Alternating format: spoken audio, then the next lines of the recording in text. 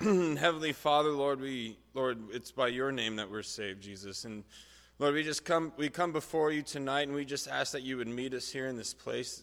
Father, that you would send the Holy Spirit to us, and that this would just be a wonderful time of learning your word and fellowship with one another, God. And Lord, these things would just sink deep within our souls, Lord. And God, that we would apply them during this week, and that we would reach the lost, Lord. Open our eyes to those that are hurting tonight, Lord. Let us comfort one another and minister to each other, Lord, tonight. In Jesus' name, amen. If you want to turn to each other and say hello, and then have a seat. Hello. Have a seat.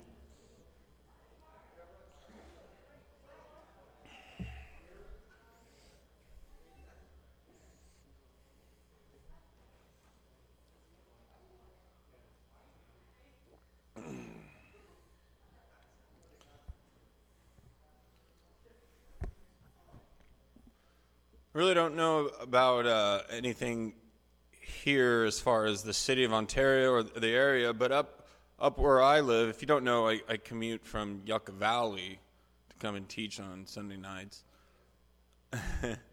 And in Yucca Valley, when the area, it's pretty small. It's funny. It's about, 20,000 people for the population. And it's really funny because it's 20,000 people, and it's just like this huge church there. That's Joshua Springs Calvary Chapel. And so it's just, you don't know what God wants to do, and you don't know, church size and how unimportant that is. It's the people that we're reaching and all that. But my point, Yucca Valley being such a small town, when anything happens, it kind of gets around, and we've been going through it. So if you would, just kind of keep us in prayer. One of the ladies, I won't get into details, but one of the ladies' son and one of the ladies' grandson that goes to the church died in a car accident. And so if you think about it, keep them in prayer. And, and these things are going to happen. And the pastor up there, and I just kind of noticed something, and I kind of want to share it with you guys before we get started in Matthew. But the Holy Spirit was weighing upon him to read out of Psalms 23, and it's probably if not one of the top chapters in the Bible, the 23rd Psalm. The Lord is my shepherd, right? Let's just read it. The Lord is my shepherd, I shall not want. He makes me to lie down in green pastures. He leads me beside the still waters. He restores my soul.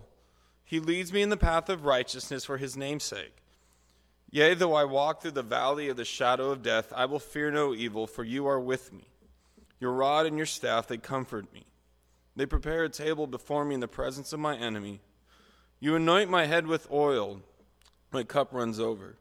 Surely goodness and mercy shall follow me all the days of my life, and I will dwell in the house of the Lord forever. I think, if you read the 23rd Psalm, it's just everything in there is just designed, it seems, to give you hope. But something I've noticed, and I think this is very important, this is what I want to share. I've noticed verse 3, and I've noticed verse 3 isn't backwards. For his name's sake, he leads me in the path of righteousness. He restores my soul. It's not read that way. You know why? Because God restores us. Because God meets us, and through the blood of Jesus, we become restored. And then the righteousness.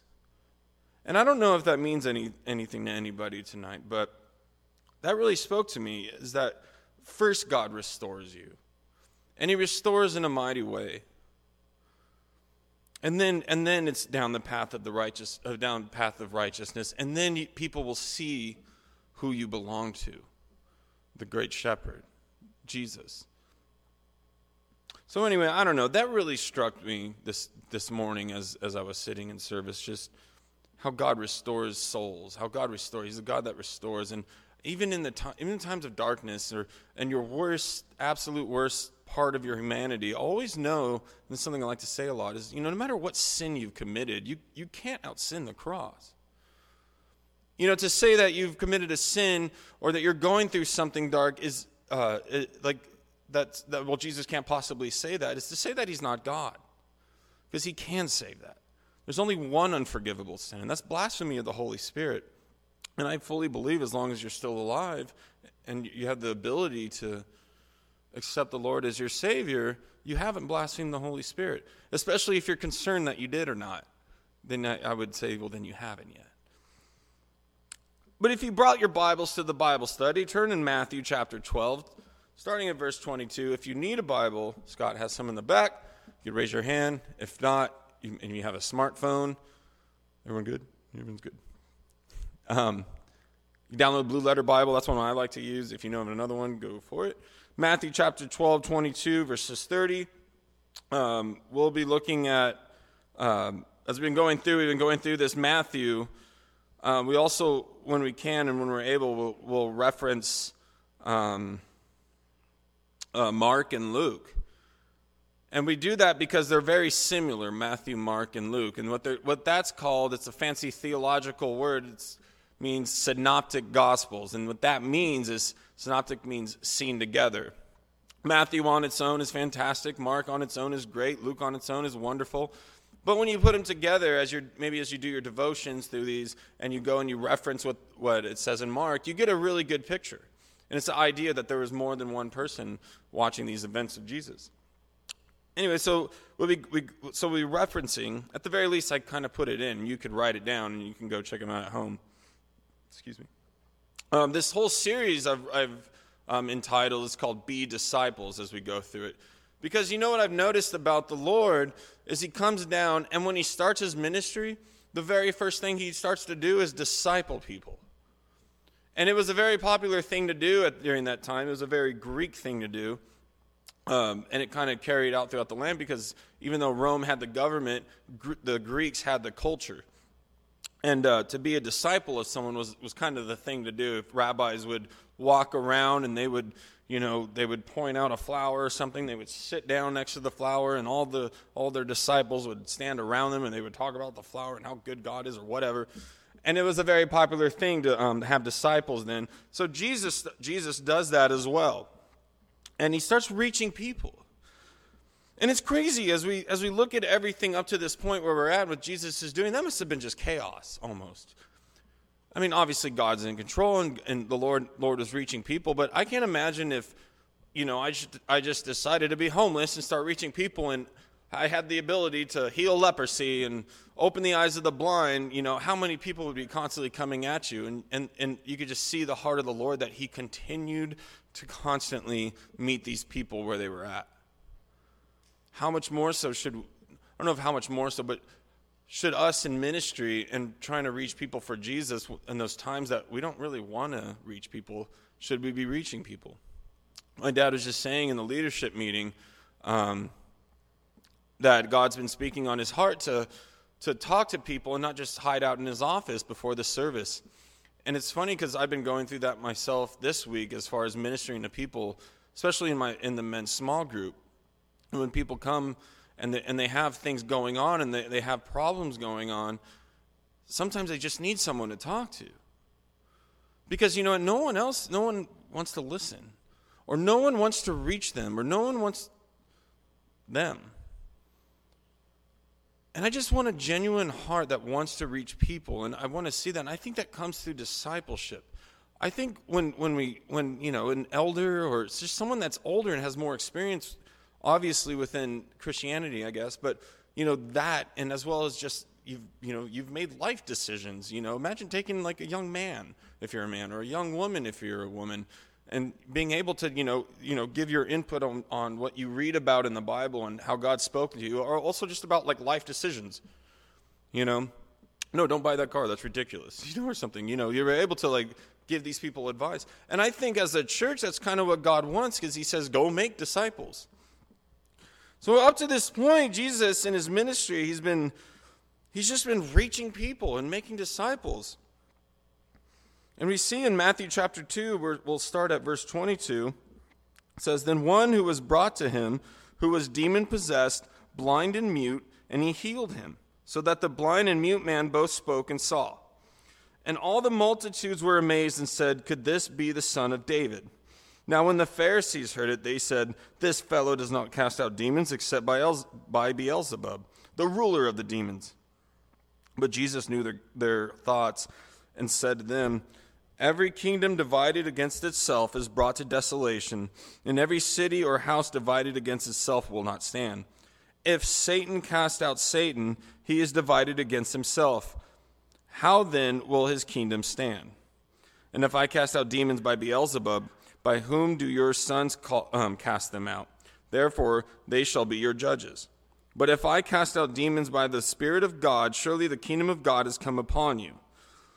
Or how can you enter in a strong man's house and plunder his goods unless he first binds the strong man, and then he will plunder his house? He who is not with me is against me, and he who does not gather with me scatters abroad."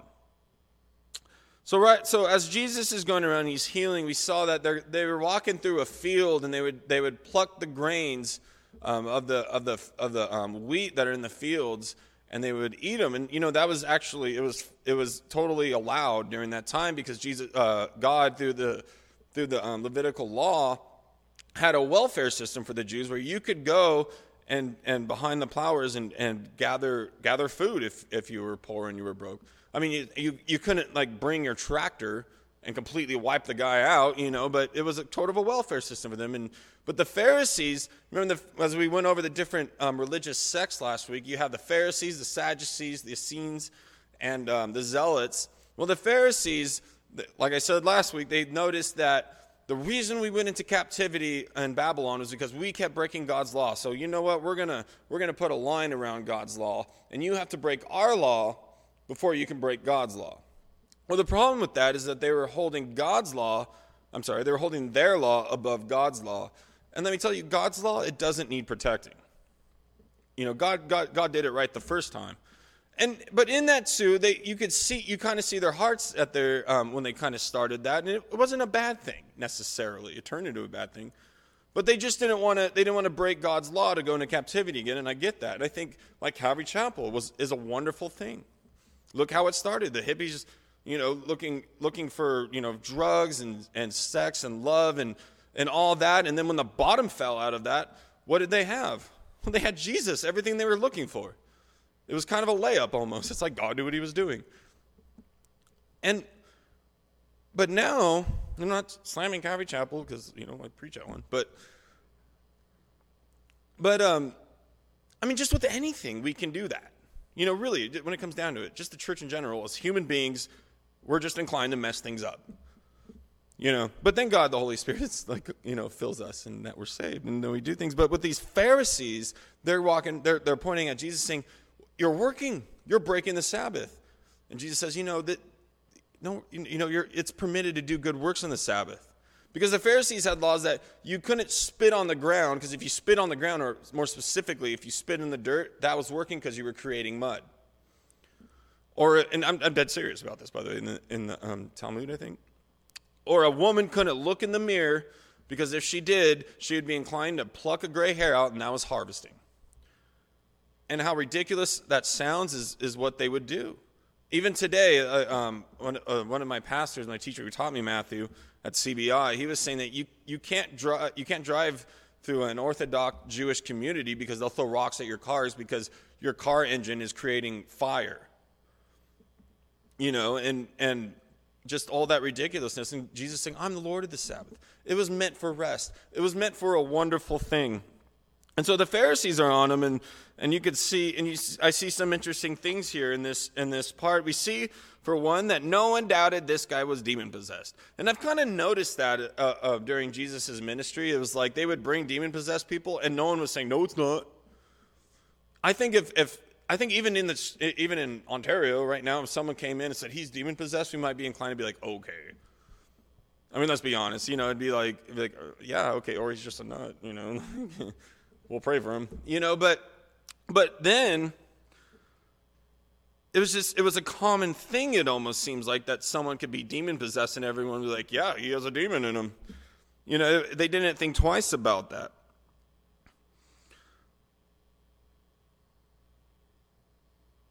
And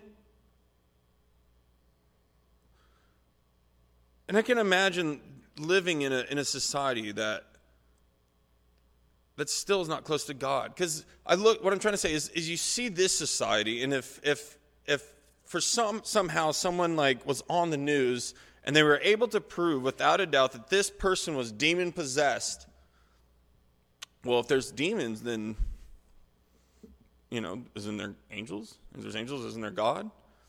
And I think, and in that small thing, what I'm trying to say is that I think that Satan kind of has the United States on some kind of cruise control, if you will. We pride ourselves on being educated, instant access to news.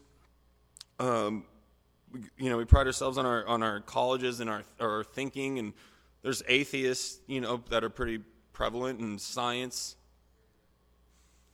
and then, but you see here, even if there were demon possessed, and that was something that was acknowledged by the United States, and the atheists had to confront the fact that there is a God, would it matter? Because back then they obviously knew this person was demon possessed, and still the Pharisees were not believing in Jesus. He cast them out right in front of them, and their first thought, or their first thing out of their mouth, was like, "Oh, you do it by a demon." And that just makes me think too, is the way we need to be approaching our time, the way we need to be approaching things that we do in ministry, is through love and through discipleship. Because I think it's, like it says in the Bible, it's the goodness of God that leads people to repentance. Because what does it matter if you convince an atheist, say you have some epic argument with, anybody that's not born again, whatever they are, atheist, agnostic, Mormon, whatever, you convince them not to be that way. If they don't become born again, then they'll be in hell believing in God with the demons. And I think as we tighten up as a church, and as we help one another, and just things like listening to one another, or just pouring ourselves into somebody, I think that's how we get things like spiritual gifts. I think that's how God uses us. I think that's what makes God happy.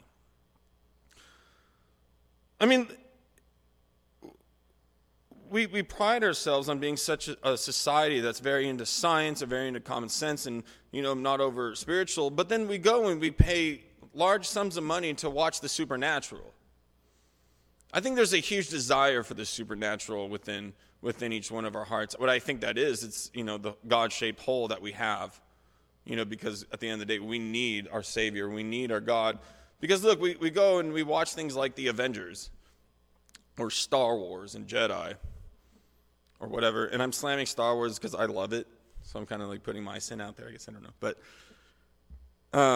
But we look at the meta-human and all these things, and we want to believe that we're happy accidents through evolution, the Big Bang or whatever. But we also want the spirituality, but we want to be able to choose it. But we see that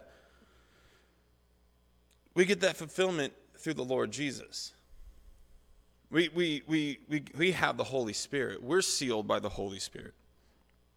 James 2:19 says, "You believe that there is one God, you do well. Even the demons believe and tremble." Israel saw demon possession. Israel saw so many things. When Israel was in captivity, they were released from it from like plague after plague. And each plague, if you do the study and you find out that each plague in Israel was specifically designed to counter and destroy an Egyptian god. Each one of those, he blotted out the sun, the death, whatever, locusts. Each one proved that God is real and those gods weren't. He parted the Red Sea, manna from heaven, fire and smoke. And man, it's honestly, what if these things, and I guess I want to get in our head, like right here, what if these things happen now, would it make a difference? I'm sure there would be some people who go, okay, God's real, that's enough, I'm in, but there would be some people that would get worse, I wonder. I don't know. But it seems like it, because if you read Revelation, what do they do during all that? They curse God. But you know what I think reaches people? is the way we treat one another.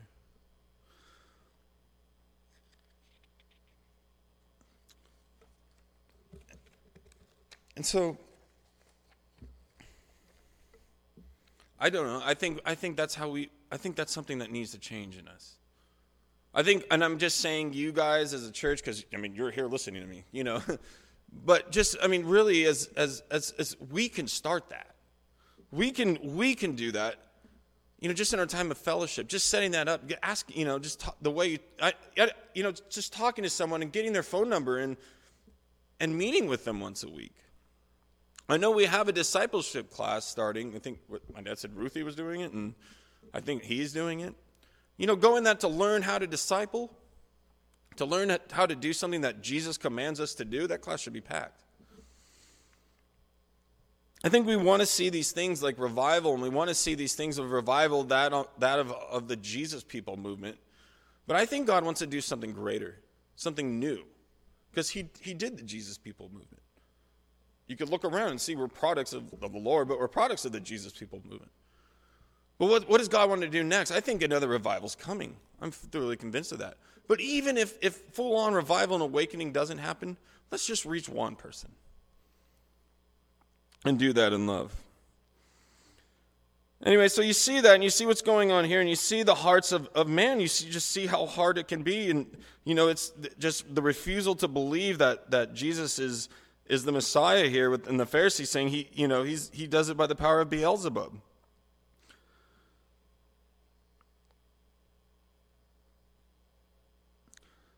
And it just makes me think, have you had someone in your life that's seen the power of God and they refuse to believe? It's through love that will change people. 1 Corinthians chapter 13, verse 7 says, love bears all things. It believes all things. It hopes all things. It endures all things. And Jesus was doing this with them. He hated their unbelief in him, but he does, verse 7 of chapter 13 of 1 Corinthians, to them and to us. And to that hard-to-reach person that you're pulling your hair out wanting to believe. Because it's easy for us to love each other. It's easy for us as born-again believers, or at least it's easier to say, yeah, I love you, man. But how hard is it to the person that just completely persecutes you? Or that throws it in your face, or that's looking for any reason to slam your belief or who you are because you're a believer in Jesus Christ. But our example is the Lord, because we see what he did, how patient he was, how unwavering in the scriptures he was, but that he ended up dying for even these people. Many of the people that were saying Hosanna when he rode in on a donkey, a week later were saying crucify him because he wasn't kicking Rome out.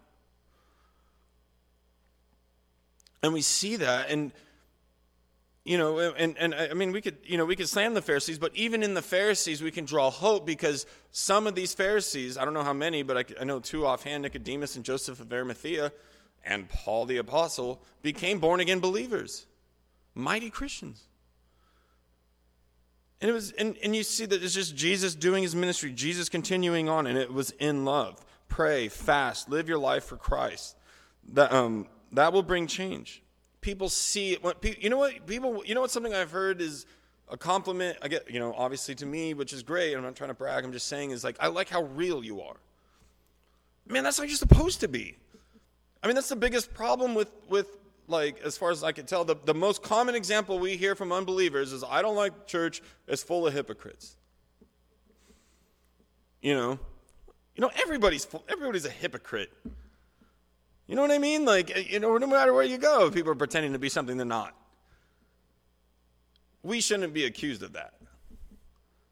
And if we're not being accused of that, or if we're not giving people a reason to be accused of that, then we're just loving. Then we're being like Christ to these people and reaching them. And I think, people see that, and like I was saying, I like how you teach, it's real. People appreciate authenticity. Is that the word? People appreciate you when you're real. Because you may not be cool, because I'm not cool. I'm far from cool. I'm like over here on the cool scale. That's the bad area, I guess. But when you're, no matter how uncool you are like me, if And by the way, if you're cool, I'm not saying there's anything wrong with that. We need more cool people at this church. I think that'd be rad. But just being real, just being who you are, unwavering in that, that's something I promise you, because I've heard it from them, even an atheist appreciates. I see that you believe in your heart these things. Because I've seen people that just play the act. People see that. People see Jesus when you genuinely have a heart like him. Satan is organized and moving against God with a purpose. These are not only just evil, crazy angels that fell. They have power and they're organized. Jesus says, "He who is not with me is against me, and he who does not gather with me scatters abroad," because this is a battlefield, and we're in spiritual warfare. We're against an enemy who, since if you read Genesis, through the very beginning of creation, has been against us. And if you read Isaiah, it's not 11. Isaiah, I can't think offhand. I didn't think I was going to talk about it, or maybe I did. He was one of the, if not the highest angels. He was perfect in all of his ways before iniquity was found in him. I think, like I said a couple of weeks ago, I think the devil thinks in his heart that he can win, because, the best if he's the father of lies, the best liars are the ones that can lie to themselves and believe it. Because you think, how can the devil, look at the Bible, and literally every single thing has come true. How can the devil look at that and be like, I'm still going to be this way? I don't get that, but it kind of makes sense when he thinks he can win still. Because look what he did. He tempted the Lord. Remember when we read through that? He went and tried to tempt Jesus because he knew for the first time ever in all eternity, God weakened himself and became a man. Obviously fully God, but he became a man. If there was any time to ever dethrone God, it was when Jesus was one of us. And try as he might, he couldn't. Because and what did the Lord do? He was. It's easy for us to say, well, yeah, because Jesus is God. Yes, but also keep in mind he was starving to death. 40 days of not eating. I promise you, your bodies will start eating you to death, literally. I can't go a day without having a bad attitude if I don't eat. I'm a terrible human being if I don't eat, if I miss lunch. I joke because I have hyperglycemia, and if you know, I'm not going to explain that, but if you know what it is, you know why I need to eat. And so I always joke that my fasts count more because I'm hungrier, It's not true. But Jesus was starving to death. And what did he beat Satan with? The word of God. That's literally all he did. In fact, angels didn't help him. Angels came after Satan left. And, it makes you think, I think in Jude, it talks about how Satan contended for the body of Moses. And what did Michael do? So the Lord rebuke you. I'm not going to do it. My point is we fight against an enemy that is well organized and has a goal and wants to do something and wants to see the destruction of believers, wants to see the destruction of the Jews because they're God's chosen people. So when Jesus is there and he's saying, he who's not with me is against me, it makes a lot of sense if you look at it in the aspect of being on a battlefield. For those of you that served, you know exactly what I'm talking about. For those of you who have been in Iraq 1, Iraq 2, Afghanistan, as you went out through, and if you were deployed there, as you went out and you dealt with a lot of the people that were over there, you had no idea, or maybe Vietnam, you had no idea if they were the enemy or not. As you went and you talked to them, maybe you gave them money for information, or you gave them food, and you were trying to win hearts and minds, and then you turn around and the next day they're blowing up your convoy. And I think in the aspect of us being real, that's what the Lord wants. In this spiritual warfare, people need to know who Jesus is. And as we press on, or as if Jesus has us in one fighting hole, it's common for us to say, there's always three answers. There's yes, no, and wait, right? Well, in spiritual warfare, that makes a whole lot more sense too, because do you want me to press on and fight over there? Yes, press forward. Okay, pressing forward. But it's just as important in battle to hold your position. And when you're not sure about somebody, that's terrifying. And so, I think in this spiritual warfare, and as we're reaching people, we have to be authentic. And we do that when we every day, like Romans chapter 12, it says we offer ourselves as living sacrifices, holy and acceptable to God. Because you know what, you're a terrible sacrifice. You're blemished. You know, you have problems all over you where any Levitical priest would be like, no, you can't be a sacrifice. But you know what makes us a good sacrifice? The Lord Jesus. Every day get up and ask Jesus to make you that living sacrifice. And get on that altar. And you know, as human beings, we don't like being on the altar because what happens on altars, you burn. Your flesh doesn't like to burn. But we need to constantly, every day, get up and talk to God. Get in his scriptures. Talk to him. Pray to him. And then read what he's saying to you. Jesus speaks through his already spoken word. You want to hear the voice of God? Read it all out. Not that you're God, I'm just saying, read what he's trying to tell you. Find how it just it blows, doesn't it blow anybody else away that, those things are just completely, like you read about that morning seem to just completely line up with what you're going through. And then there's people that say there is no God. What are the odds of that? So we have the absolute best teacher ever. That's the Holy Spirit. So every day we need to get up. Every day offer yourself as living sacrifices. Every day look to someone that mistreats you or that says you're doing this by the power of demons. You're a terrible individual. You're a terrible Christian.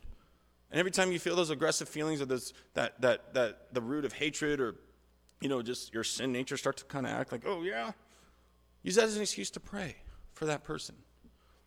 Watch the change happen. Go and then turn around and go to the person you're discipling and tell them what just happened.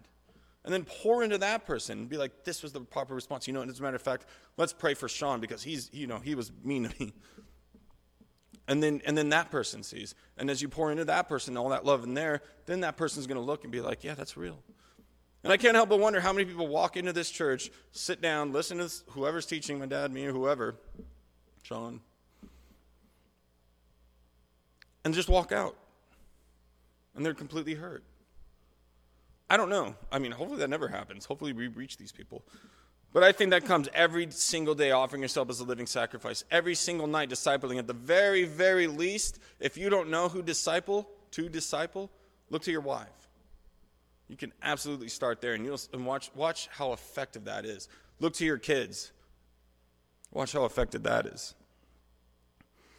Isaiah 54:17 says, no weapon formed against you shall prosper, and every tongue which rises against you in judgment you shall condemn.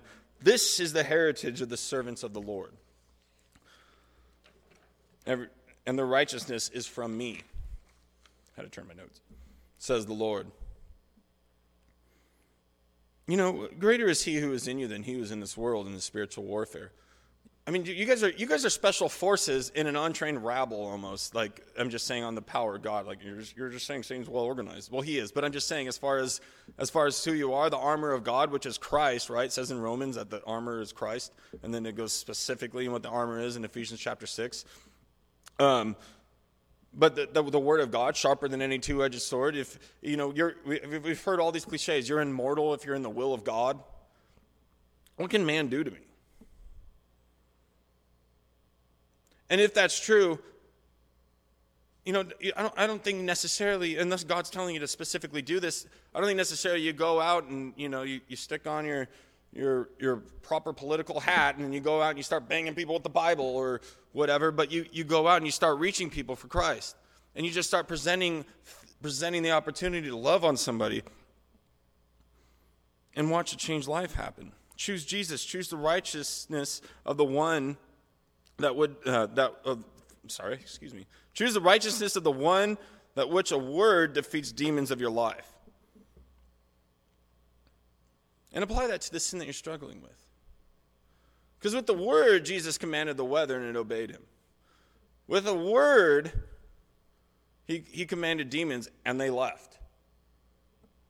With the word, he commanded illnesses and it obeyed sicknesses and they obeyed and they were healed. With the word, he can command peace into your life. And we have those words. Jesus just says in John chapter 1 that Jesus is the word. And then it says in the Bible that Jesus is the same yesterday, today, and forever. Don't take the Bible lightly. it's great that we have things like the Bible bus, and if you're able to do that, I think that's wonderful. But I know for a fact there's some people that go, I can't read a chapter in the New Testament and a chapter in Psalms and the Levitical law about, cooking goats and milk and stuff. I just can't do it. And if you can, that's great. I don't mean to slam the people that can do that or anything, but if you can only read a chapter, then please do that every day. If you can only read a verse, then you should do that. If you can only read a word, I think God can start revivals on a word. We can take one word out of this Bible and have a complete Sunday night. My point is you need to be getting into the word, because even God used the word. And if God set that standard, him being the word, how much more so do we need to be in the word? Matthew chapter 12, continuing on, 31 and 32. Therefore I say to you, every sin and blasphemy will be forgiven men, but the blasphemy against the Spirit will not be forgiven men. Anyone who speaks a word against the Son of Man, it will be forgiven him. But whoever speaks against the Holy Spirit, it will not be forgiven him, either in this age or the age to come. The ministry of the Holy Spirit. In John chapter 16, verses 13 through 14, it says, however, when he, the Spirit of truth, has come, he will guide you into all truth. For he will not speak on his own authority, but whatever he hears he will speak, and he will tell you things to come. He will glorify me, for he will take what is mine and declare it to you. So keep in mind Isaiah 55, 6-7. Seek the Lord while he may be found. Call upon him while he is near. Let the wicked forsake his way, and the unrighteous man his thoughts. Let him return to the Lord, and he will have mercy on him. And to our God, for he will abundantly pardon. 1 John chapter 1, verse 9. If we confess our sins, if we confess our sins, he is faithful and just to forgive us our sins and cleanse us from unrighteousness. All sins. I said in the beginning, there's no sin. God restores. He restores, and then you go into righteousness. You can't do righteousness to be restored. It has to be through Jesus. And the ministry of the Holy Spirit is to reach people for Christ and push people to him. John 16, 7 through 11, John 16, chapter 16, verse 7 through 11 says, nevertheless, I tell you the truth. It is expedient for you that I go away. For if I go not away, the Comforter will not come unto you. But if I depart, I will send him unto you. And when he comes, he will reprove the world of sin and of righteousness and of judgment. Of sin because they believe not on me. Of righteousness because I go to my Father and ye see me no more. Of judgment because the prince of this world is judged. So the Holy Spirit, we see through these verses, is to push the sinner to Christ. If they reject that, then God won't forgive them. But I believe that happens when they die. I don't believe. I mean, and I get it. There's examples. There's Pharaoh, right, who kept on hardening his heart and kept on hardening his heart. But that's rejection of the Holy Spirit right there in a life. God saying that, okay, that's what you want with all your heart. You want that, and He allowed it. But that's not up to us. That's not up for us to decide in a human being. We may think you don't know my father, or you don't know my brother, or you don't know my neighbor, or whatever that person may be. He's pretty bad. Man, I've seen God turn satanic priest around. I've seen God turn the hardest person around. God knows the heart. Jesus says, go make disciples, go reach people, go out there and get them, and let me be the judge of that. You bring them to me, I'll figure all that out. Because, you know what, I see the heart. So I think rejection of the Holy Spirit is when you refuse it. I've in my short time in ministry, and to my shame maybe, I've never been witness to someone that's died. I've only heard other pastors talk about it. And I expect one day I will see this, but I've heard pastors talk about how they've gone into a room and they said, this is it, man. This is your last chance right here. All you have to do is turn. All you have to do is confess with your mouth, Lord Jesus, call upon His name, and you will be saved. I mean, really, again, and I know I sound like a broken record, but the thief on the cross is like the perfect example on how someone could be saved. Because what did he do? He did nothing. I mean, literally, he just didn't want to die like a scumbag. for once, I think. I think that was the most. He was like, just acknowledging the fact that he deserved to be there, I think is the most that he did. Lord, just remember me when you go into your kingdom. And Jesus turns to him and says, today you will be with me in paradise. And that blows me away every single time because, how many times in that guy's life as he was arrested or as he felt bad for what he did or just knowing that he was a sinner, involved, I don't know if he was involved in, in two or whatever BC Jewish gangs or whatever he did then, I don't know. But, all those times where it's deep in his heart, he was angry at God or he's screaming out to God, where are you in this? God, where are you? Why won't you meet me here? If you're real, reveal yourself to me. And then all the way up, he's on the cross. He's headed to Golgotha, and he's put on the cross, nails driven in him. Probably has his stomach ripped open from a whip too. And he's sitting there, and he just turns and said, just remember me when you go into your kingdom. And then dies, and then walks in through the pearly gates with God, and looks at God and realizes, I wonder if the Lord turned to him and said, I was with you this whole time. I died with you. God's always with you guys.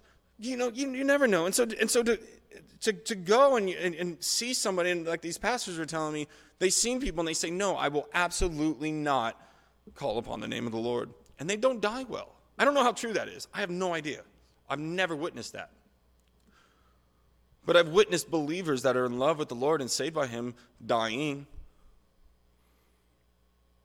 And it's wonderful because, not death. Death stinks. It's terrible. We're experiencing death right now in Yucca Valley, and it's hard. But we don't mourn us without hope because we have the Holy Spirit, because we have that joy that we know we get to go hang out with that person again with Jesus. I can't wait to talk to the thief on the cross. I can't wait to talk to my Savior. So I believe rejection of the Holy Spirit is rejecting the free gift of salvation. Is rejecting that, and God's going to open the books one day. Because you know what? It's the goodness of God that leads the sinner to repentance. But it's the terror of the Lord that drives us to save these people. As if pulling them out of the fire, it says. And that's what we need to be doing. That's why discipleship is important. Jesus setting the example of that.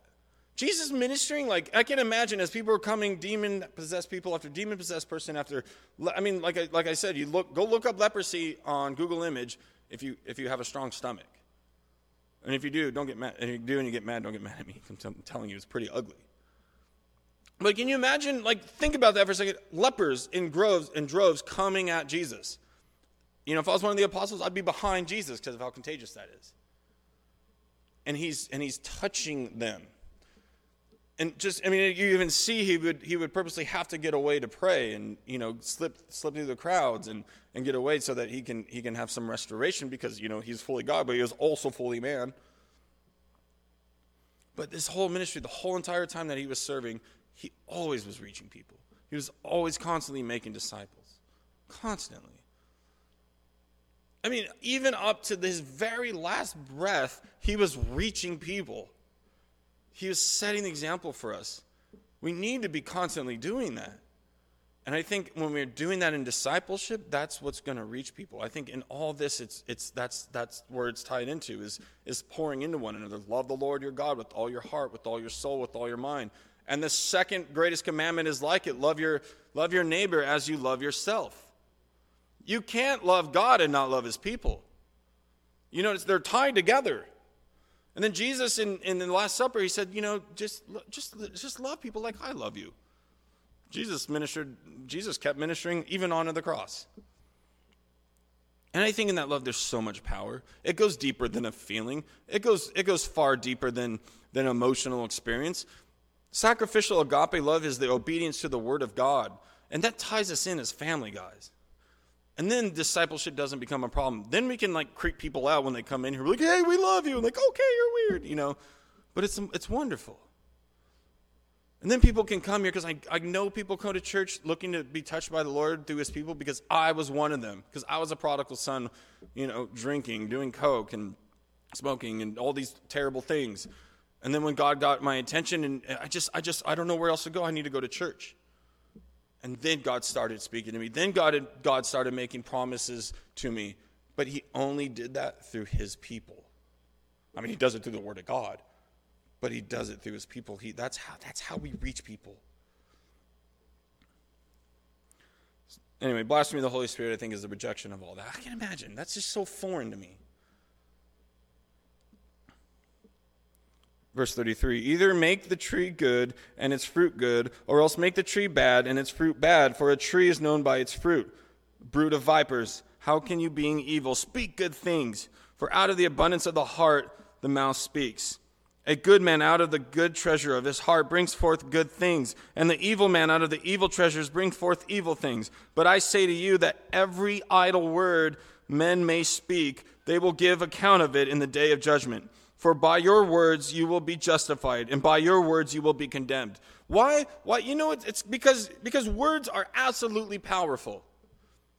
And the one that spoke the world into existence would know that better than any other person alive. Because words, after this message, if I'm standing back there and you come up to me smiling, you go up and give me a hug, and you stop and you grab me like this and you go, that message was terrible. And you walk out and be like, I'm going to be cut down. You know, especially people that you guys who I love, and or just whatever, even words mean so much to me. You know, the whole, I don't know if this is appropriate, but the whole 5 love language thingy, one of them is words of affirmation. That's like top of my list. You guys it means so much to me to have someone tell me they love me, or have someone tell me they appreciate me, or whatever. It means more than touching me, than buying me things, or whatever. Man, words can save your soul. Words need to come out of your breath through the power of the Holy Spirit and love. Because the Lord's going to hold every word accountable. I think he's being literal right there talking to the Pharisees. Man, if I have to give an account for every idle thing I said, I'm doomed. But I have Jesus, and he's washed that away. And that's all that these Pharisees needed to do, was turn to the Lord. But their pride, they won it. From out of the abundance do you speak, out of your heart, right? Is your heart in Jesus? That's where I like to think, at least that's where I'm coming at you right now, is because how eternally minded I am. And I don't say that again at all to boast, but man, I'm looking forward to heaven. Like the 1,000-year reign of Christ sounds amazing. If you go, I want to say Ezekiel, and I always think of it when I'm teaching, not when I'm preparing the teaching. I'm going to look back now and find it. But when it's like a kid can reach into a serpent's hole and play with poisonous vipers, I want pet lions. And that's going to happen, it says in there. Dude, I want to lay down with the lion. I just think that's the coolest thing on earth. You know, and it just speaks of these wonderful things. And I'm so excited. I think when you're eternally minded, you're loving the Lord your God with all your heart, soul, and mind. And to be eternally minded about the 1,000-year reign and forever living with Jesus, there's one more thing in that. People. Because, God made heaven out of gold. God made heaven out of diamond. And, you look at what his throne room's made out of, it's all those precious gems. You know why? It's because he can't. It's because those things to God don't have value. I joke around that drywall in heaven is made out of diamond dust. But what's the big value? It's people. Souls have value. I'm not trying to appeal to your sense of self-esteem. I'm appealing to you as a lost sheep or as a found sheep. That's why God died for you. Don't tell me you're not valuable. Verse 38, then some of the scribes and the Pharisees answered, saying, Teacher, we want to see a sign from you. What, like healing leprosy wasn't a sign enough? Like commanding the weather and everything up to this point? But he answered and said to them, an evil and adulterous generation seeks after a sign, and no sign will be given to you except the sign of the prophet Jonah. For as Jonah was 3 days and 3 nights in the belly of the great fish, so will the Son of Man be 3 days and 3 nights in the heart of the earth. The men of Nineveh will rise up in judgment with this generation and condemn it, because they repented at the preaching of Jonah, and indeed a greater than Jonah is here. The queen of the south will rise up in the judgment with this generation and condemn it. For she came from the ends of the earth to hear the wisdom of Solomon. And indeed, a greater than Solomon is here. It's just kind of, I wrote in my notes, it blows me away that they wanted a sign. But it really does. It's crazy to think that they still ask for a sign after seeing all these things happen. And a couple things as we close. One side theological Bible scholar thing for all the Bible scholars in here, which I hope it's all of you. Notice how Jesus talks about Jonah. A lot of people don't believe in Jonah. A lot of them think it's a made up tale, or it's a metaphor. But the Lord talks about it like it was a real event, because you know what? Jesus was probably speaking to Jonah. Jesus was speaking to Jonah when he was commanding him to go to Nineveh. Those things really did happen. I was listening to a pastor, and he was saying that there's a predominant Bible college or theological Bible institute in California that says that Jonah didn't really happen. And one of the students, when he challenged the professor, said, well, Jesus said it did in this passage. He's like, oh, we know more than Jesus. Yeah. Oh. No. Okay, I want my mission back. Stand over there. No. But it's just kind of interesting that God said it really happened. And guess what? If God said it happened, it happened. We know it happened because we can read the story.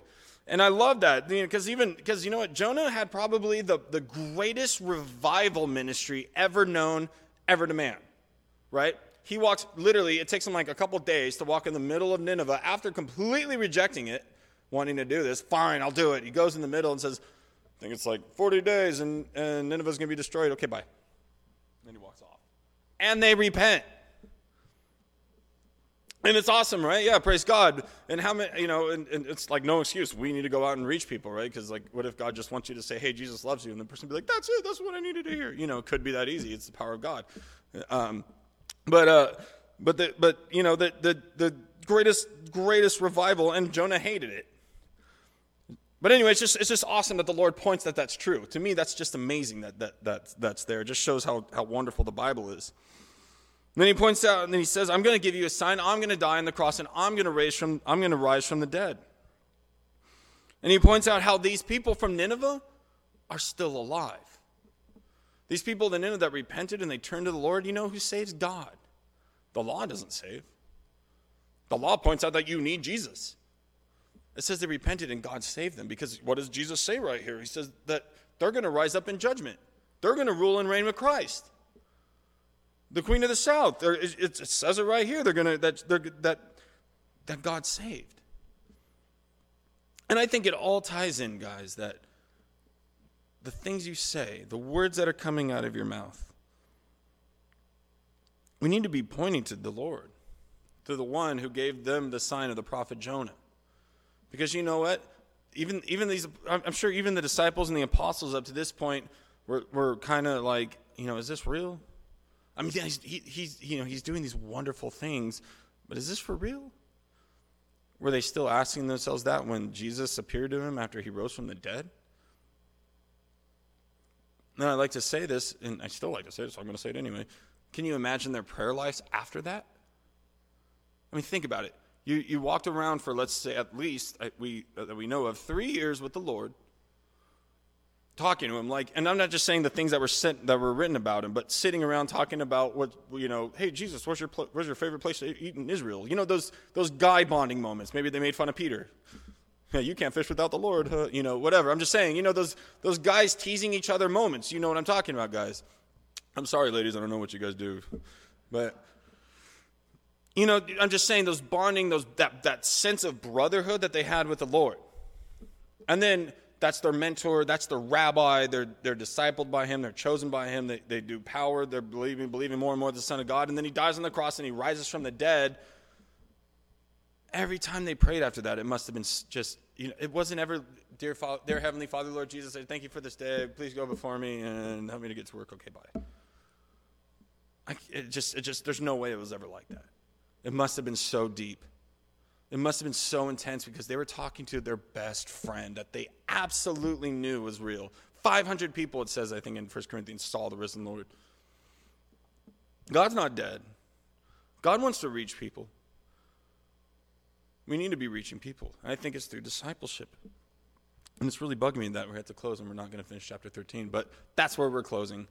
And that's where God's having us end tonight. So let's pray. And Father God, Lord, we just come before you once again, Lord, and we just ask, God, as we go to reach people, Lord, that you would open our eyes to the person that you specifically want us to meet, God, this week, Lord.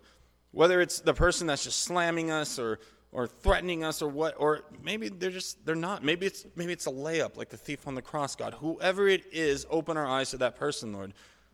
Lord, whoever you're tugging on our hearts to talk to, God, let us know who that is, Lord.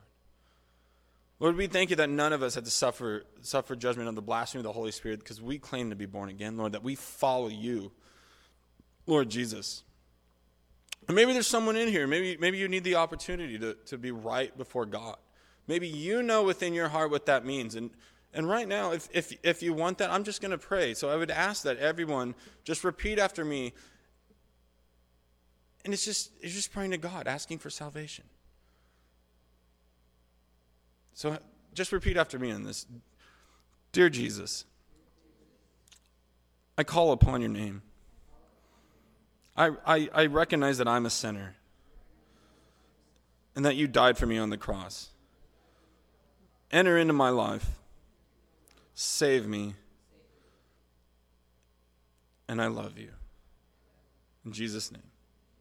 Amen.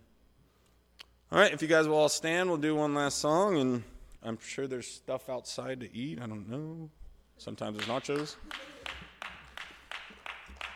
Sometimes there's donuts. We'll see. God bless you guys.